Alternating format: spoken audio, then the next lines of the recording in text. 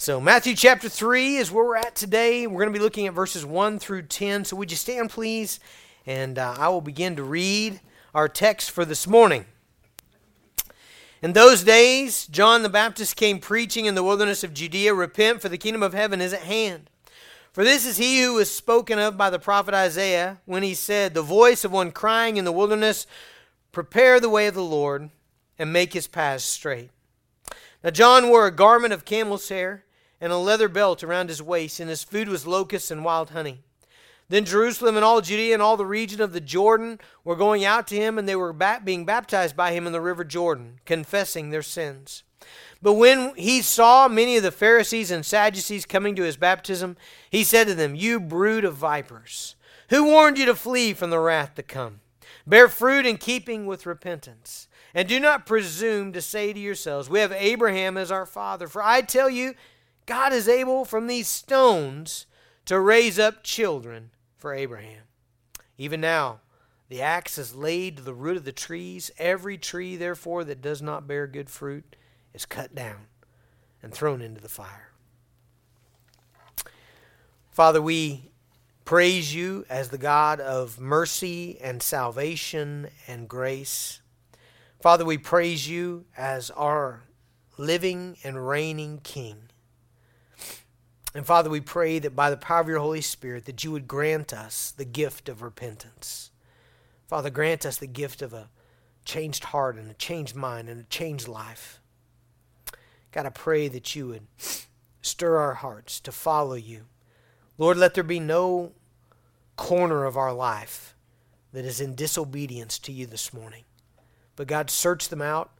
Search out those points of disobedience, those points of error, those points of sin, and bring repentance to us today. In Jesus' name, amen. So verse 1 says, you may be seated. Verse 1 says, in those days John the Baptist came preaching. Now let's give a little introduction to John the Baptist. John the Baptist was born to Zechariah and Elizabeth in their old age. Zechariah was a priest, and he was in the temple performing his priestly service when an angel appeared to him and said, Zacharias, you're going to have a son. Now, like most folks who are in their elderly final days of life, when they hear that they're going to have a son, Zechariah was a little bit doubtful about it, okay? And so he expressed that doubt to the angel, and he got put in timeout, okay? God does that sometimes. He said, if you're going to back talk, then you're not going to say anything. And so Zechariah was silent. He was mute. He was unable to speak for 9 months. 9 months, and then they had a son. His wife bore a son, and it was the first time Zechariah could speak at that point, and he said his name is John, and that is John the Baptist. Now, John the Baptist is the first prophet in 400 years. So when the Bible closes out in the Old Testament with Malachi, there is a 400-year silence. There's no Elijahs, there's no Elishas, there's no Isaiahs, there's no Jeremiahs. It's just silent for 400 years, all of them waiting for what the Bible said would happen, that a king would come. Remember in 2 Samuel chapter 7, God told David that a king would come from his line, from his family, and that king would reign forever and ever. He would set up a kingdom where he would vanquish the enemies of the king, and he would establish a kingdom where he would reign forever and ever. And so they're waiting for that Messiah, for that king to come. And so you can imagine how exciting it was, how much of a stir and a buzz there was in Jerusalem when all of a sudden, here comes this prophet in the wilderness. He looks a lot like Elijah. He acts a lot like Elijah. His diet is on nobody's menu. His clothes are different than everybody's. His own appearance is an indictment upon comfort and ease. And he speaks a lot like Elijah. And those prophets in the Old Testament, they said, before the Messiah comes, before the King of Kings comes, there'll be one like Elijah who will come. And so when John appears on the scene and he begins to preach, repent, for the kingdom of heaven is at hand. You can imagine how people were stirred up. And it says in the text we just read that all Jerusalem and all Judea went out into the wilderness to hear what John had to say. Now in verse 2, his message is condensed or summarized into one statement. And that one statement is, repent, for the kingdom of heaven is at hand. So I want to talk to you first of all about the kingdom of heaven, because you're going to hear this over and over and over and over again in the book of Matthew. So for instance, next chapter, in chapter 4, after Jesus' temptation in the wilderness, he begins his public ministry. And as he begins his public ministry, the first words out of John's mouth are in verse 17, repent, for the kingdom of heaven is at hand. Okay? Matthew is going to talk over and over and over and over again about the kingdom of heaven. So what is the kingdom of heaven? How should you and I think about the kingdom of heaven? Because John says it's here, right? It's here. Well, when you think about the kingdom of heaven, first of all, you think about the king that was promised from the Old Testament, right? That's why it was so important when we looked at Jesus' lineage that he was born of the family of David, because of that family there's going to come a king who's going to reign, who's going to set up a new heavens and a new earth, is going to reign forever and ever. And so they're looking for that king. And so the kingdom of heaven is the physical, tangible reign of the King of Kings on the earth forever and ever. However, have you ever driven to the mountains? And when you're driving to the mountains, I've used this illustration a bunch with you guys. Around, from my house anyway, where I lived in Kansas, about between Eads and Haswell, you start to see on a clear day the outline of the mountains. But when you first see them, you know what it looks like? It looks like there's only one, right? Like it's just a blue backdrop and you can see the outline. It just looks like one mountain. But as you get closer, what do you discover? Well, it's actually several, right? And so as the people in the Old Testament looked forward to all these prophecies about a coming king who's going to establish a kingdom, he's going to reign forever and ever. As they looked at all those things, they just saw one coming. That's all they saw. They just saw one. As they looked at it, they looped it all into, all right, the Messiah, the king is going to come, and then he's going to throw off all the enemies of Israel, and he's going to establish Jerusalem, and all the nations are going to come, and all of those things are going to happen. But as we got closer and closer and closer and closer to that time, you know what we saw? There's actually two comings, right? So whenever the Old Testament talks about the coming of the king, the coming of the Messiah, some of the stuff is about the first coming, and some of the stuff is about the second coming, right? So for instance, when Jesus comes, John announces the kingdom of heaven is here. Now why does he do that? Because the king is there, right? Like literally, there's the king right there. I mean, that was John's ministry, was to point to the Messiah. And so when John says, repent, for the kingdom of heaven is here, he's saying, look, there's the king right there. And what else he's saying is, and look at the glimpses of the kingdom. So Jesus' earthly ministry, if any of you do our God story, Pastor Daniel teaches through this every year in our Team Kid program. You have creation, fall, flood, promises, Exodus, kings, prophets, incarnation, and then you have, after incarnation, you have this square right here, and we call this kingdom. Now, the reason we call it kingdom is because it's the life and works of Jesus. So, Jesus' 3-year ministry, what did he do?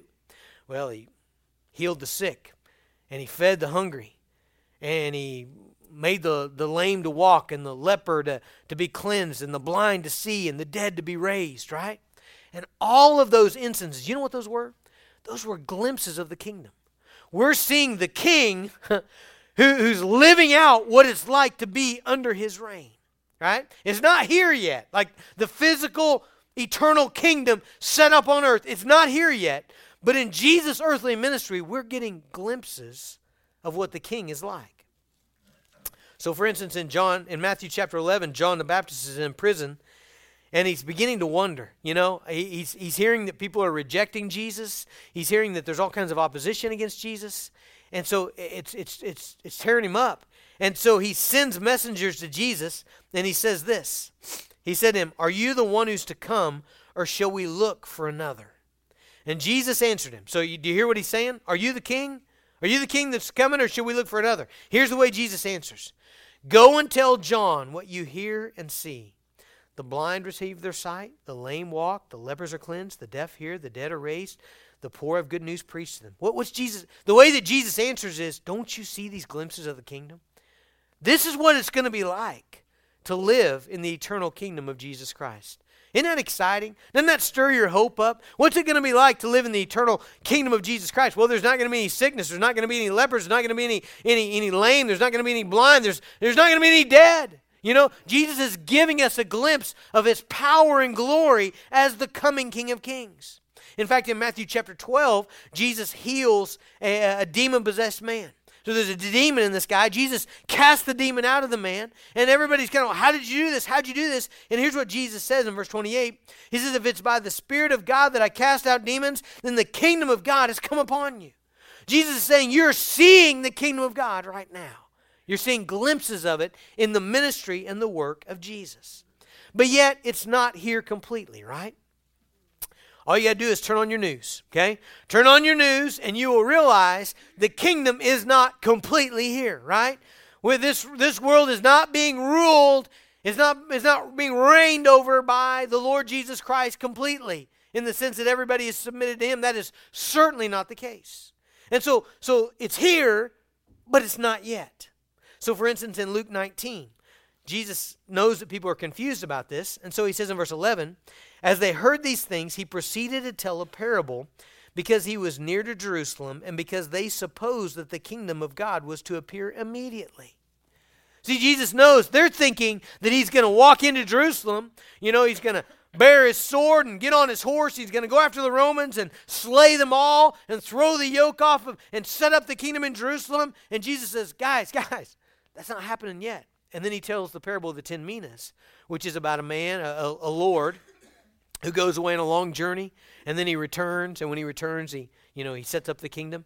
And so Jesus is saying it's here, but it's not yet. So whenever John says, repent for the kingdom of God is at hand, the way that we should think about that is the kingdom is here because the king is here. The kingdom is here because he reigns and rules over some of your hearts. I think that's the best definition of the kingdom of God, is the rule of God over the hearts of men. If you are here today and Jesus Christ rules over your heart, he directs you, he reigns over you, he rules you, then the kingdom of God is indeed here. It is present today, and you will live in that kingdom. It will be unbroken all the way into eternity. It will just be more fully fulfilled when Jesus Christ comes back. Now, what should we do because the kingdom of heaven is here? So the king is here, the kingdom is here, you can be in the kingdom through a connection to Jesus Christ. So what should you do? Well, John is very clear about that. John says in verse 2, repent, for the kingdom of heaven is at hand. That word repent is going to be really important in the book of Matthew. It's going to be really important in the Gospels, really, really important in the whole New Testament. Because the word repent is the word that tells you what to do, your first step. It is the word that characterizes your response to the king being here. I would say it this way, nothing else can happen in your life spiritually. Nothing else can happen in your life between you and God until repentance happens. Repentance is that gift of the Holy Spirit that opens you up to life with God. Now, what does it mean to repent? Well, the root definition of repentance is to change one's mind. In other words, if you go to a Greek lexicon and you look up the word metanoia in the Greek New Lexicon, what you're going to find is the very first thing is to change one's mind. Now, I always thought, and maybe you're the same, I always thought of, when I heard that, I thought, well, yeah, it's to change your mind against sin. Because that's kind of what it means to repent, right? So for instance, maybe you're walking through your day, and you've got a bad attitude, and something happens, and you say something really hurtful to somebody. And no more than you say it, and you walk away, you are struck with this, why did I do that? That's terrible. I shouldn't have said that. That was wrong. You change your mind about it, right? That's always what I thought when I thought of repentance. I thought of changing your mind about sin. But actually, the more I read the New Testament, the more I am convinced that it actually, before we get to that, it means something much more important. It means to change your mind about God. You see, the root of every sin, so the root of that harsh word that was said, the word of that prideful thought, the word of selfishness, or the root of selfishness, the root of all of those things, the root of any sin, immorality, whatever it is, the root of that sin is ultimately unbelief, right? Anytime that we have a sin in our life, if we trace back the root of that, it's traced back that we're not trusting God. We are not treasuring God. We are not valuing God. The root of all sin is a wrong view of God. We're not trusting, treasuring, depending upon Him as we ought to be. And so repentance is primarily a change of mind, but it's primarily a change of mind about God. That's what it is changing your mind about God. That's really what brings actual life transformation to a person, is when they change their mind about who God is, about what He's done, about what He will do, about what is life. It's a change of mind about God. I think back to my own personal testimony, and in May of 1990 was the first time ever I had repented of my sins. Now, I had said the sinner's prayer approximately 395,000 times, something like that. I don't know. I had said the sinner's prayer ever since I was probably Rio's age. I had sit in a church service like that, and the pastor would lead the service to an invitation, and I would pray, Jesus, come into my life, I'm sorry for my sin, But I realized, the thing that I realized in May of 1990 in my bedroom at about 3 in the morning is it struck me like an arrow. You have never repented. You've never actually turned away from sin and self. And you've never changed your mind about God. I was bored with God. God was not significant. He was not the main thing in my life. And as I look back to that season of repentance in my life, the primary characteristic of it was this. I was excited about God. For the very first time in my life, I was excited about Him. I was more excited about Him than I was new clothes. I was more excited about Him than I was ski trips. I was more excited about Him than I was a wrestling scholarship. I was more excited about Him than I was my girlfriend. I was more excited about Him than anything. You know what that is? That's repentance. I changed my mind about God. And so that change of mind about God leads to a change of heart. That's what repentance is, a change of mind that leads to a change of heart, that leads to a change of life. And a change of heart is a change in what you love. And here's the characteristic of repentant people. Repentant people don't want to sin. In fact, they hate their sin. And that's the next thing that happens, right? When you change your mind about God and you turn away from your sin and God moves in your heart, all of a sudden you don't want to sin because sin becomes distasteful to you. I remember the freedom that came during that first season of my life of repenting when and I'd never expected this. I'd always looked at Christians and I'd always just thought that they were unhappy because they couldn't do the things that I was doing, and it never occurred to me they didn't want to. And I remember experiencing that. I remember experiencing that repentance that all of a sudden I changed my mind about God and that had flowed into a change of heart. I didn't want to do that stuff. All the things that were so displeasing to God, all the things that dishonored God, all those things that had hurt other people, that my life had been built upon, I didn't want them. In fact, I hated them. God had produced a change of heart in me. Well, that change of mind that leads to a change of heart ultimately led to a change of life. That's what repentance is. A change of mind that leads to a change of heart that leads to a change of life. If any of those are missing, I don't think it's true repentance. You know what gets most mistaken for repentance in the Christian church, in our world? Regret. Regret. A lot of times people will mistake regret for repentance. And let me tell you this morning, they're two very different things, okay? Now, I do believe that there is regret in repentance. So if a person is truly repentant, they will have regret. But they're different things. They're different things. Prior to my conversion, I can't tell you how many times I regretted my life. I deeply regretted it. I can remember times being just broken up, that I dishonored my family, that I dishonored my father, that I dishonored my mother, that I'd broken my mother. I remember how disappointed my parents were in me and feeling a deep sense of regret over that. But it wasn't repentance. See, I hadn't changed my mind about God. My heart wasn't changed. I regretted shame. I regretted messing up my life. I regretted consequences. I regretted getting caught. I regretted the trouble that I was in. I regretted all of that. But that's not repentance. And if all you have is a regret over messing up your life, you do not have biblical repentance. I think you've heard of a guy named Judas in the Bible, right? He was one of Jesus' disciples. And he got increasingly disillusioned. You know why? Because he was one of those guys that thought what the kingdom meant, the only thing the kingdom meant, was a physical reign right here in Jerusalem. He thought what it meant was a whole bunch of Romans getting their throats cut by the coming Messiah King, and he wanted in on that. And when he found out that that wasn't happening, Jesus was healing sick people and raising dead people and preaching a kingdom of turn the other cheek, he got really disillusioned. He started stealing money out of the money box. And then at the end of Jesus' ministry, he's the one that went to the Sanhedrin and betrayed Jesus into the hands of the officials. Do you remember what happened after that? He got his money. He got his 30 pieces of silver. You'd have think he'd have been right at the casino, right? He'd have gone straight to Watonga or somewhere, you know. He'd have gone to the car dealership, or he'd have gone to a mortgage company or something, bought him a new house or property or something.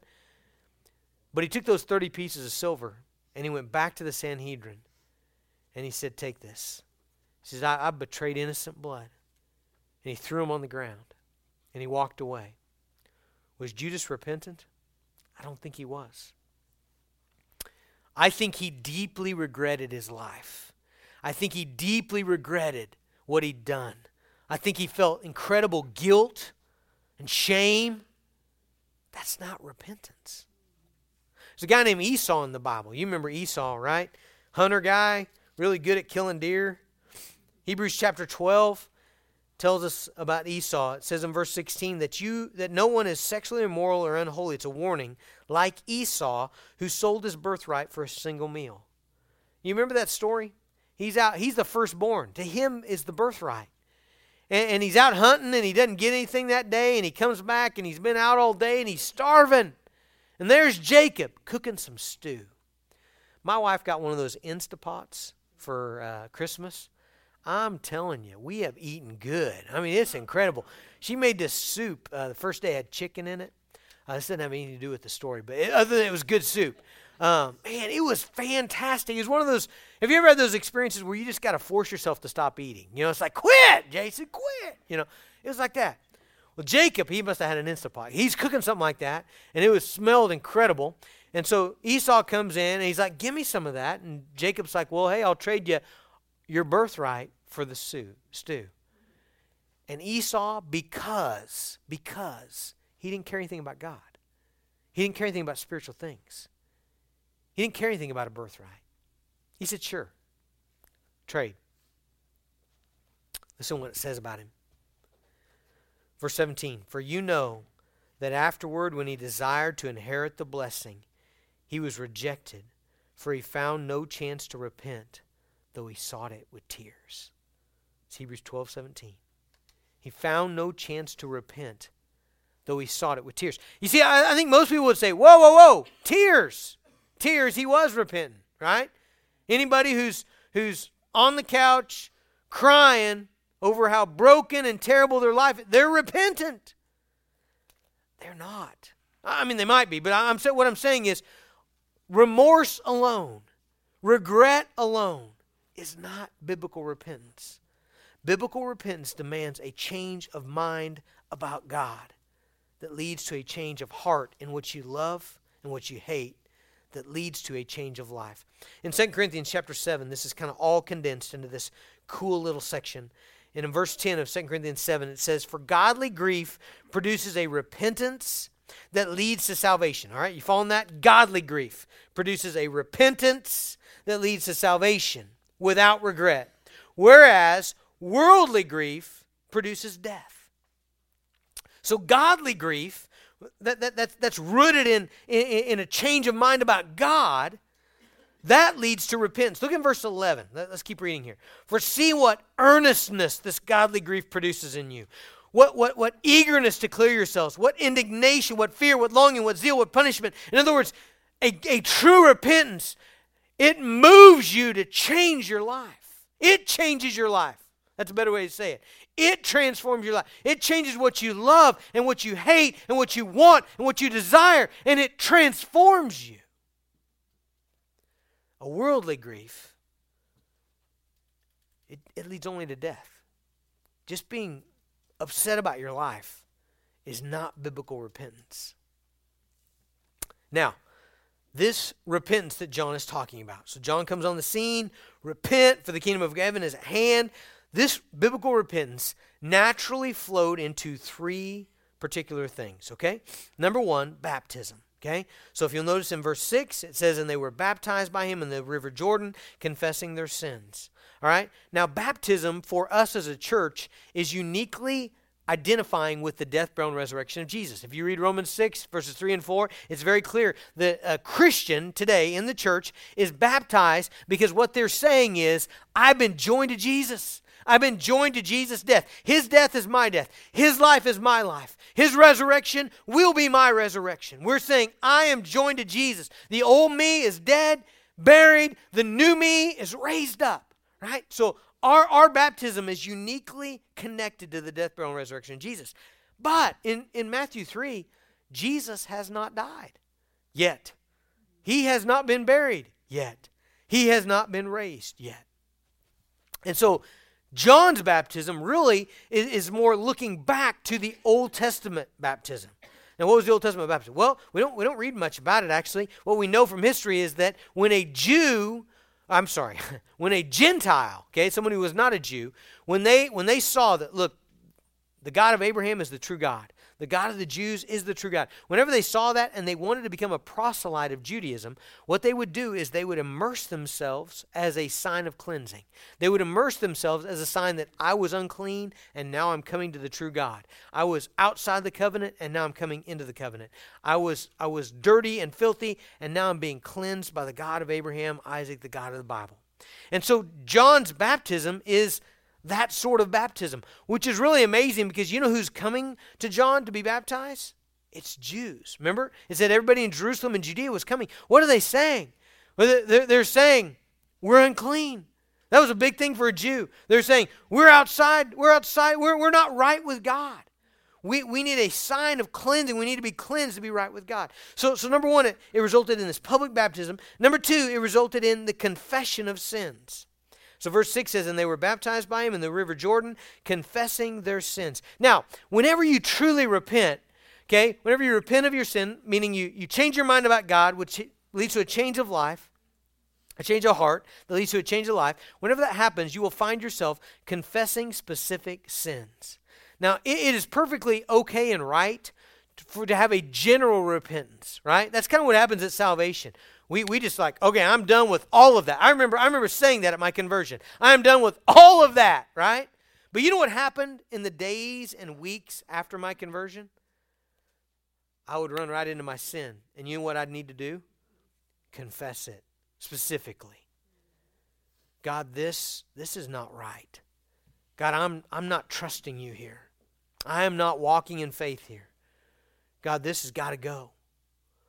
And that's exactly what happened with these folks. As they began to repent, you know what happened? They began to confess their specific sins. They began to agree. That's what confession means, to agree with God. They began to agree with God about their pride and about their words that they were speaking, about their selfishness and about their immorality. They began to confess those things to God. And then the third thing that accompanied John's preaching of repentance is in verse 8. John commands that they bear fruit in keeping with repentance. Okay, now what's John saying here? Fruit, what's fruit? Fruit is what comes out of your life, right? Fruit is what comes out of a tree, right? And in the spiritual context, fruit is what comes out of your life. And so essentially what John is saying here is that there ought to be visible evidence that you have repented. Your repentance, you ought to bear fruit that is consistent, that's in keeping with your repentance. If you've got a tree in your yard and you tell me it's an apple tree and I go out there and I don't see any apples, I'm not super convinced yet, you know? You know what I need to see? Apples, right? When I see apples, I'm like, yep, you're right. That's an apple tree, okay? That's what John is saying. John is saying your life should have visible evidence that you have indeed been joined to Jesus Christ through repentance. It's not just a church service thing. It's not just an emotional thing. Pastor Daniel and Pastor Andrew work really hard, especially with kids. Kids are especially vulnerable to high kind of emotional settings. So for instance, when we go to Falls Creek, when we go to kids camp, one of the things that we're really careful to do with your kids is whenever they're being stirred and whenever they see their friends going forward and God moving in people's lives and people being broken over sin, and they see that, they get caught up in that, and they're like, yes, me too. I want to put my faith in Christ as well. And one of the things that we always tell them is, awesome. We're so happy for what God is doing in your life. But then we say, you're going to know it's real when you go back home and you go back to your house and you go back to being under your parents' authority and you go back to being at your school and you go back to being with your friends and you go back to the roller skating rink and to the carnival and to your sports team and to your soccer practice. When you go back there and you see fruit. I remember Addie, my second daughter, was especially worried that, am I really saved? And I knew what she wanted me to do. She wanted her daddy, the pastor, to tell her, honey, you're saved. I would not do that. Greatly to her angst and emotional trauma, honestly. What I kept telling her, honey, here's the gospel. Believe it. And when you believe it, you will see fruit. And I remember her coming up to me shortly after her conversion. She said, Dad, I see fruit. I said, that's it. Bear fruit in keeping with repentance. Now, what kind of things are fruit? Well, I'm glad you asked that, because turn to Luke 3. Okay? Turn to Luke 3. So everybody turn there in your Bible. So this will be important. So in Luke 3, what we have is a parallel passage to Matthew 3. Okay? So Matthew 3 starts out with John the Baptist. Repent, for the kingdom of heaven is at hand. He's the forerunner of the Christ. Bear fruit in keeping with repentance. Luke 3, same thing. Exact same sequence. Repent, for the kingdom of heaven is at hand. He's the forerunner of the Christ. But in Luke, we get a little bit more of what happened that day. Okay, so Luke tells us a little more of the story. And so what happened is, in verse 8, he says, bear fruit. This is Luke 3. Bear fruit in keeping with repentance. Okay, and then in verse 10, he has some people from the crowd who come up to him. And they're like, hey, John, what does that mean? What does that look like? What should we do? Here's what he tells them. Verse 11. And he answered them, whoever has 2 tunics, that's like your shirt and pants, is to share with him who has none. Whoever has food is to do likewise. Verse 12. Tax collectors also came to be baptized. And he said to him, Teacher, what shall we do? And he said to them, collect no more than you're authorized to do. Soldiers also asked him, what shall we do? And he said to them, don't extort money from anyone by threat or false accusation, and be content with your wages. All right, so this is not all that it means to bear fruit, obviously, right? Like there are times when bearing fruit in your life is going to mean your words change, what you say changes, how encouraging you are changes, your pride changes to humility, your selfishness changes to generosity, all kinds of other stuff. But it's interesting to me that John gives some practical examples here, and there's 3 things I want to point out to you. Okay, number 1, this is all super practical, everyday nuts and bolts stuff. Right? This is how you behave with your neighbors. This is how you behave at your job. Right? Like John says, if you have repented, and bearing fruit's going to mean the way that you do your job is going to change. You're going to be a person of integrity and honesty in your workplace. The way that you treat your neighbors, the way that you treat the needy, the way that you think of your own weight. It's all practical stuff. Number 2, notice that it's relational stuff. Okay? It's sharing with others and not taking advantage of others and not abusing your authority and your power over others. It all has to do with others, which tells me that when you repent, it's going to radically change how you interact with other people. And then number 3, Pastor Daniel, have you ever seen this? Because I have been reading this passage for 21 years, and I feel really silly that I have never, ever seen this. Because I never have. Yesterday was like, wow, never seen it. It all has to do with money. Did you notice that? Money or possessions? Let's read it again. So when John gives them the practical stuff here, he says in verse 11, whoever has 2 tunics Share with him who has none. So that's sharing your possessions. Whoever has food, same thing. Likewise. Verse 12, tax collectors, he also came to be baptized. He said, teacher, what should we do?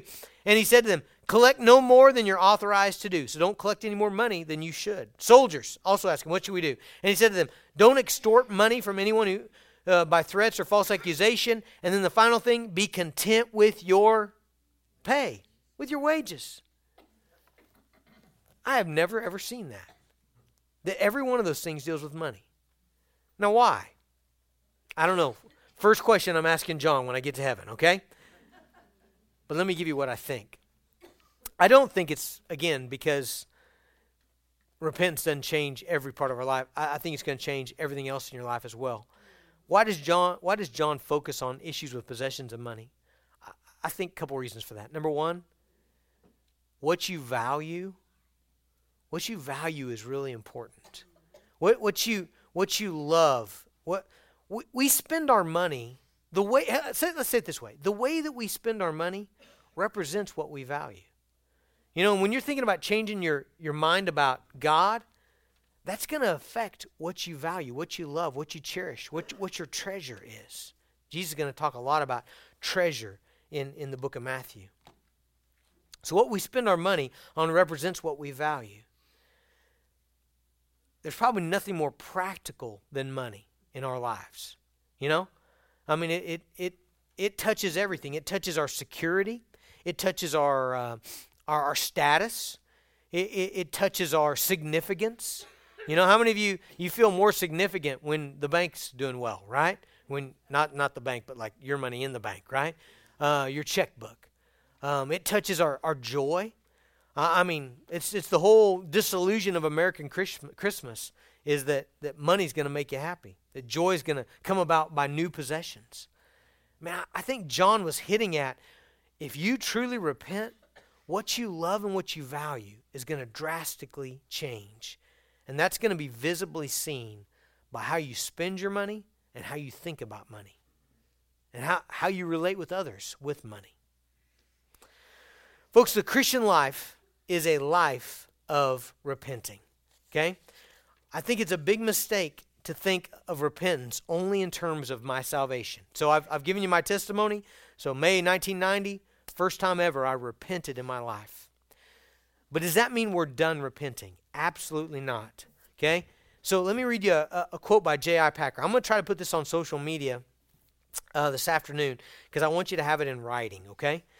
Here's what J.I. Packer said. He said, repentance means turning from as much as you know of your sin to give as much as you know of yourself to as much as you know of your God. And as our knowledge grows at these 3 points, so our practice of repentance has to be enlarged. Okay, now let me kind of unpack what Packer just said there. He said, first of all, you don't know all of your sin. True? Like let's just think about this. Right now, you are not aware of all the ways that you sin. I know that because that's been happening to me for 28 years. So when I first came to Christ, I remember immediately being convicted of 3 big things in my life. They were huge lifestyle choices that I had got stuck into. And I remember immediately hating those things and beginning to attack them by the power of God, by the power of the Spirit, by the Word of God. Within about a couple months, I had those things completely out of my life. And I remember going on a backpacking trip with my pastor up into the Rockies. We're gone for about 7 days up in the Rockies. We were backpacking. And I remember a conversation with him where I said maybe one of the dumbest things I've ever said in my life. I said, I've pretty much got my life cleaned up, And I thought I had, like I thought I was done. But what Packer said is true, is that repentance means turning from as much as you know of sin. Man, I had no idea of the depths of sin that were in this guy. I had no clue about the layers of selfishness and the layers of competitiveness and the layers of pride that were in my life.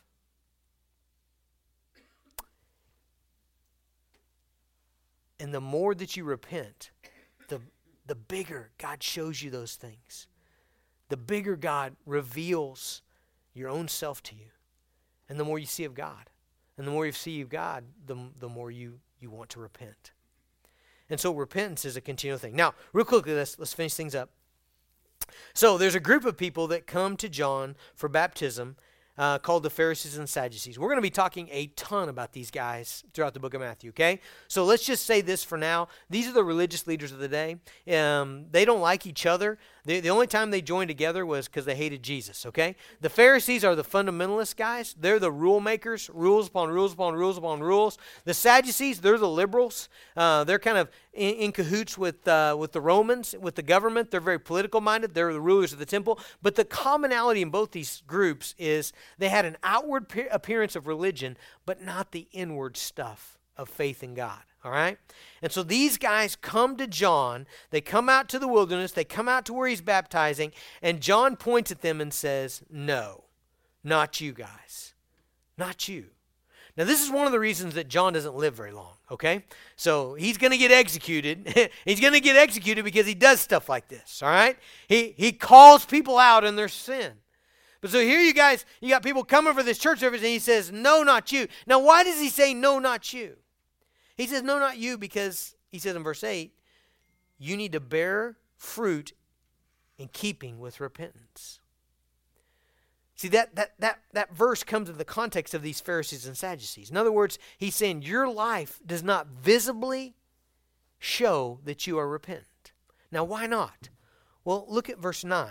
Here's what they were saying to themselves. And do not presume to say to yourselves, we have Abraham as our father. For I tell you that God is able from these stones to raise up children from Abraham. You see, what these people were saying was, we're the good people. Hey, the good people have arrived. Yeah, all you sinners being baptized, good for you. Now the good folks are here. Now the religious folks are here. Now the folks in the know. Now God's people. We're it. And John just calls them out. And he says, you're not ready to be baptized because you haven't repented. And I know you haven't repented because there is no fruit. There's not the visible fruit of repentance. You know, one of the things that I admire about John, but that I'm honestly a little scared of, is his willingness to undercut the false security of people who are not really trusting Jesus. You know, when you get a guy like John, you got usually two groups of people. You got that group of people that they really want to tell everybody who's saved and who's not, okay? We got to be really careful of you guys. In fact, you shouldn't want to be more like John. You're already probably too much like that, all right? But I bet most of you fall into probably the category I'd put myself in. I don't want to confront people on things like that. And I want to be really careful about it. But one of the things I admire about John is that he clearly saw there was no visible fruit in these people's lives. And he clearly told them, you're not in the kingdom. You're not in the kingdom. Why? Because there is not visible fruit. I don't see the marks of repentance on your life. That's a dangerous thing to do. I think we should be very careful in doing it. I think you should have the right relationship before you do it. I think you should be led by the Spirit before you do it. But one of the things that I think we should not do, we should not comfort ourselves with false assurance. There's a lot of times that we look at people's lives and we don't see any visible fruit of the gospel. But because they say we're good people, we've repented, we're in the kingdom, we kind of tend to leave them alone. And I think that's a dangerous thing, to leave those folks alone. Now, I'm not saying you go up and confront them. Listen, I think you really got to be John the Baptist to pull off you're a bunch of snakes, okay? And it might end up in you getting you killed, honestly, okay? So I'm not saying, hey, let's go do that, all right? Are we all on the same page? I'm not saying that.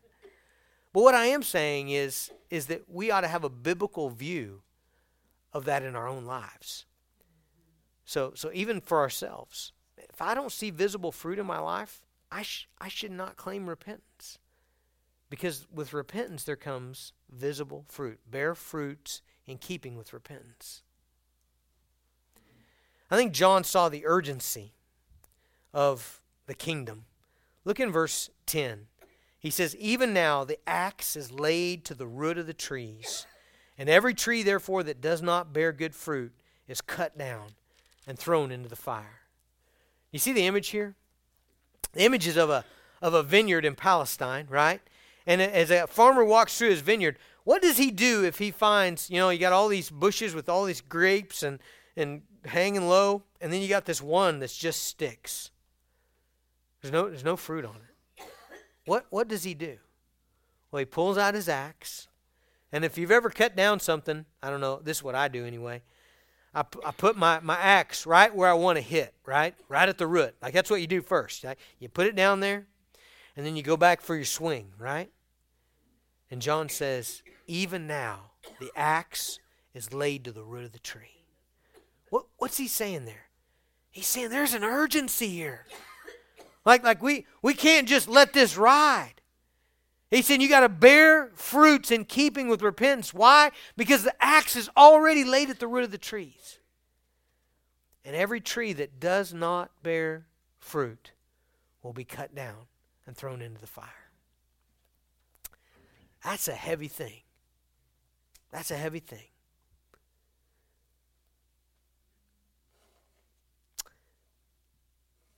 I don't think we want to turn into judgmental people. I'm not proclaiming that to you. Absolutely not. Jesus was not. Jesus was a man of mercy. But I think we want to tell the truth about the gospel. I don't think we go back to people that are already deceased. Gary and I have talked about this before. Man, once someone passes, you know what? I hope in the glory of God and the work of God. I mean, that's all I can do. But when people are still living and breathing in front of me, I look for fruit. I look for that in my own life. Because fruit is the thing that bears witness that we are truly repentant people. Let's pray together. Father, I ask you, God, just to give us a season here this morning that we might examine our own lives. Father, I think about the words of the psalmist in Psalm 139 where he said, "Search me, O God, and know my heart." Father, we pray that right now. God, all across this room, we ask you to do that. We ask you to search us and to know our hearts. Father, we pray that you would show us fruit, God. Enable us to look for that. God, we know that it's a gift of your Spirit. It is the fruit of the Spirit. It's the Holy Spirit doing your work in us, transforming and changing us. And so, Father, we ask that you would reveal to us the fruit of the Spirit. And God, we repent.